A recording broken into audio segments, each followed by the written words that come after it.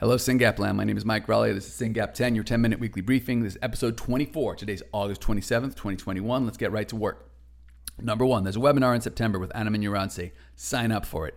Anna is a consultant and an advisor to multiple drug companies. If you want to understand how we're going to get a therapy, talk to Anna. syngap.fund/Anna, A-N-A. She's amazing. Number two, I told you last week I was getting ready for a presentation to Duke University about the Orca scale. I was practicing, I recorded myself, I shared slides with people, I reviewed them. It happened. I think it went pretty well. I hope it went pretty well.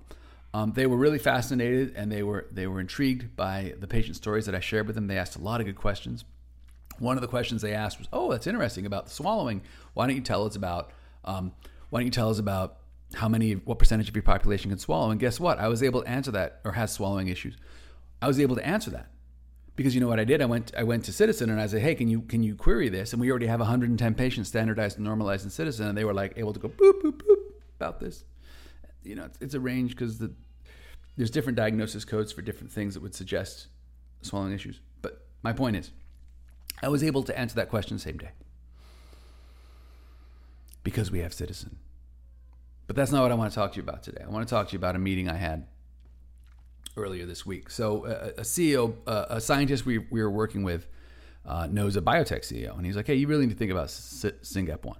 So the guy calls me up. It's the highest and best use of my time, getting industry interested in SYNGAP 1. Telling people who have companies, who have expertise in disease, who have expertise in delivering therapies to learn about and think about SYNGAP 1. Every time I get those calls, I drop everything. When can you meet? Let's do it. So I get on the phone with this guy. These meetings are always great. Introductions, we say nice things to each other. They tell me about their company. I say, "Wow, that's amazing." I tell them my SYNGAP deck. They say, "Well, that's very interesting." They ask a bunch of questions. I try to answer them. I generally have other scientists and parents on the phone to make sure we really address their questions. And then the last 10 minutes are the best part because that's when you understand what they're really asking about.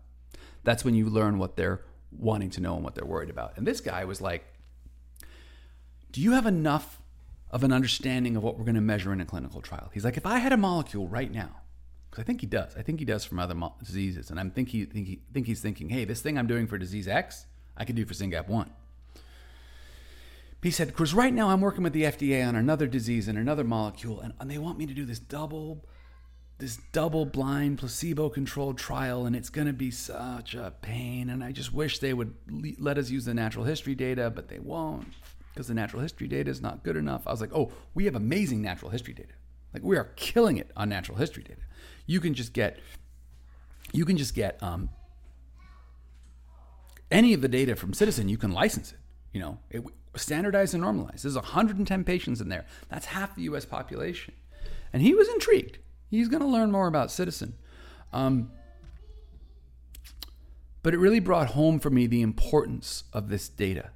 These two conversations. This clinician who had a specific thing, right? The throat surgeon wants to know about swallowing issues. The sleep doc's going to want to know about sleeping issues. The psychiatrist is going to want to know about behavior meds. Everyone's going to want to know about a thing. They're all going to have a different question. And the beautiful thing is, by having all of these medical records standardized and normalized, right? And de-identified, right? So your name's not on them. Doesn't say, for my son, doesn't say Tony Graglia. It says AB124-BC726- blah, blah. Only a machine could make sense of it. So everyone's got a hash. That's called a hash, letters and numbers, long string, instead of a name, right? And no one knows what those are except for the folks at Citizen. So it's de-identified.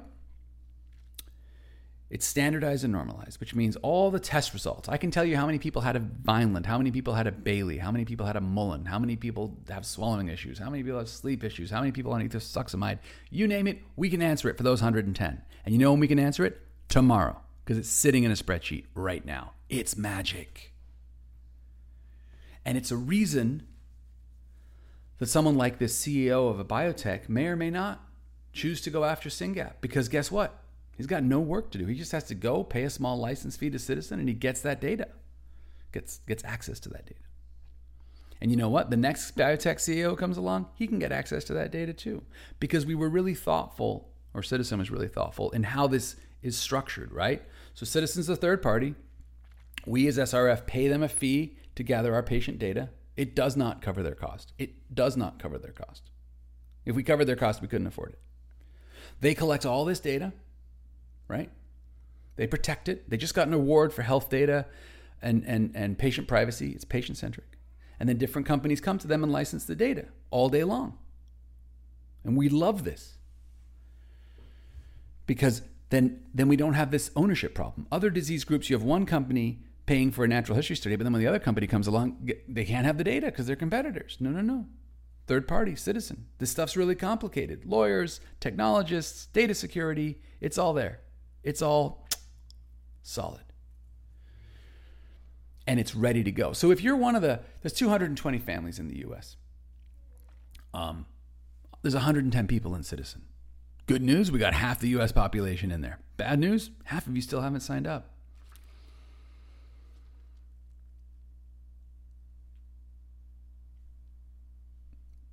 Would you like a better future for your child?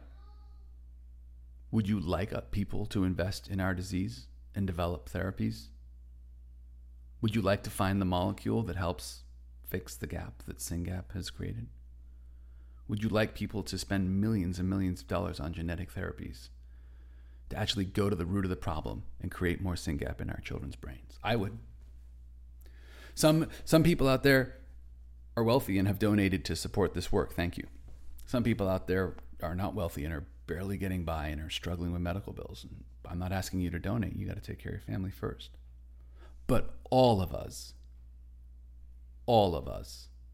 have the ability to share one patient's data with this data set. It is the largest data set in Citizen. It is the largest data set of SYNGAPians.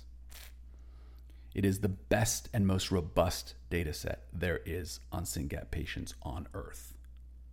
We have worked really hard to get this far. And every patient in the US, you have a chance to altruistically ensure the data set is as robust as possible by signing up. You sign up today for free. SRF pays for that. 30 days later, you have all your medical records on one dashboard. A few months later, all that data is standardized and normalized, ready for researchers and companies. Hallelujah. You've done all you can. You've contributed to the effort. Selfishly, you've made sure that your child's data is included. So if they're looking for a certain kind of mutation, certain kind of phenotype, a certain kind of sleep disorder, a certain kind of behavior, a certain kind of patient who's on a certain kind of medicine, whatever it is, you're on the list.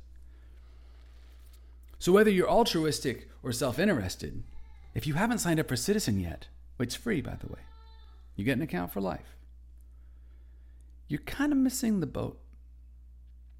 And worse, you're kind of limiting the data that's available for the researchers who are looking right now. And guess what? Not to beat this to death, but for the 800 people on Earth who were diagnosed, there's thousands who aren't, and they're going to get diagnosed hundreds and hundreds in the years to come. And they're going to look at you and be like, did you do all you could to help our kids? Like, is this research right now as good as it could be? Did you share your data? We are the tip of the spear, folks. None of this is going to get simpler. This community is going to get bigger. The research is going to get more complicated. Our population is going to get more dynamic. It's incumbent on those of us who can do something to do it. All of us can share our data with Citizen. Some of us can raise money and give money to accelerate research. I can tell you personally, we're doing what we can. And the invitation is to join the party.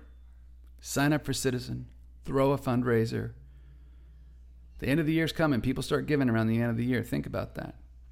SYNGAP.fund/CTR. We're fundraising right now for the Clinical Trial Readiness Grant to BCH. We're raising for SRF, and SRF will give the funds to BCH. And guess what? Part of that grant is to analyze the Citizen data. That will result in a publication. The people who are in Citizen will be published about. The people who aren't, won't. And that's a choice. We're all in this together, my friends. We've all got kids with this crazy rare disease. We got to work together. We got to do everything we can together. Because that therapy that's going to be developed is going to help all our kids. That's why I get out of bed every day. And I'm asking you to support that work. First, with your data. Sign up at citizen.com/SYNGAP1. And second, if you can raise funds, get to work. SYNGAP.fund/CTR. Happy Friday.